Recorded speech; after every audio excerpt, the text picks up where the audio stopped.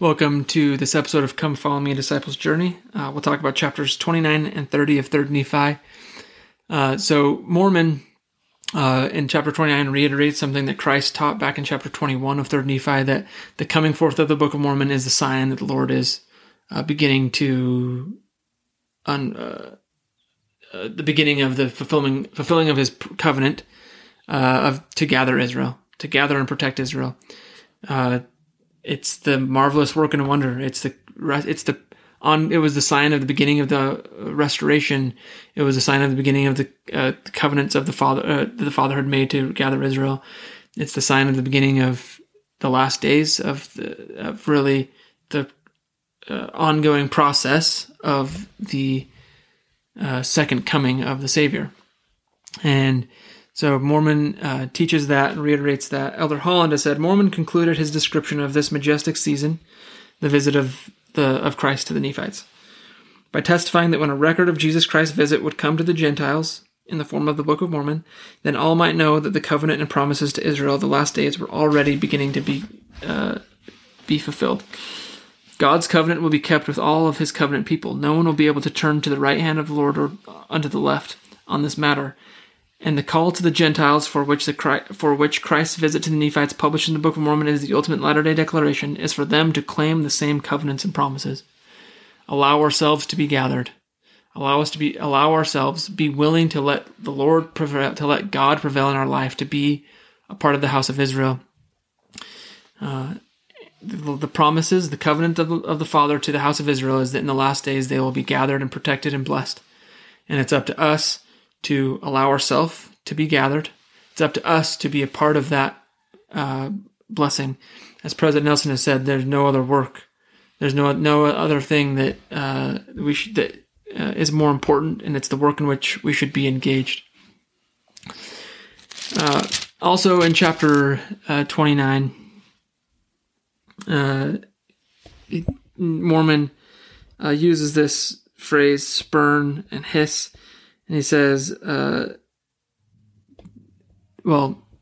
those words in 1830 English would have meant to reject with disdain or to express contempt with disapprobation by hissing. It's from Noah Webster's first edition, 1828 edition of the dictionary. So Mormon uses this language, and it's translated like that for us, to suggest that the coming forth of the Book of Mormon will be pronounced by a lack of understanding and belief. That there are going to be people, just like back in chapter 21, where Christ says, Behold, the life of my servant shall be in my hand, therefore they shall not hurt him, although he shall be marred because of them. Yet I will heal him, for I will show unto them that my wisdom is greater than the cunning of the devil. For in that day, for my sake, shall the Father work a work which shall be great and a marvelous work among them, and there shall be among them those who will not believe it, although a man shall declare it unto them. Mormon's telling us that we shouldn't hiss, because there's going to be a lot of disbelief when it came forth. And whether that servant that Christ talked about in 3 Nephi 21 was a reference to him, which some scholars think that it fits, Joseph Smith, which it fits, the church as a whole, or even the Book of Mormon fits the description. There were going to be people who wouldn't believe it, even though a man declares it unto them, and they would spurn and they would hiss. And he says, Woe unto him that spurneth at the doings of the Lord, yea, woe unto him that shall deny the Christ and His works. And so he gives us a warning. A woe is a warning unto us, right? Don't fall into that trap, because you don't want woe pronounced upon you. And he also says, look, Gentiles, don't hiss or spurn or make mock of the Jews or the house of Israel, because they are the covenant people. They are going to be gathered. You need to join them. Don't make fun of them. Don't mock them. Don't. Have they been punished? Have they been a hiss and a byword because of their breaking of their covenants? Yes, they have. But that's on God, not you. That's for God to do, not you. You need to now be engaged in allowing yourself to be gathered and helping to gather the Jews in the house of Israel. So moving into chapter 30, it's just 2 verses, and it says that it's basically just continuation of chapter 29 and what I was just saying, that it's Mormon saying to the Gentiles, all right, repent and become a part of the house of Israel. He says, Turn all you Gentiles from your wicked ways and repent of your evil doings.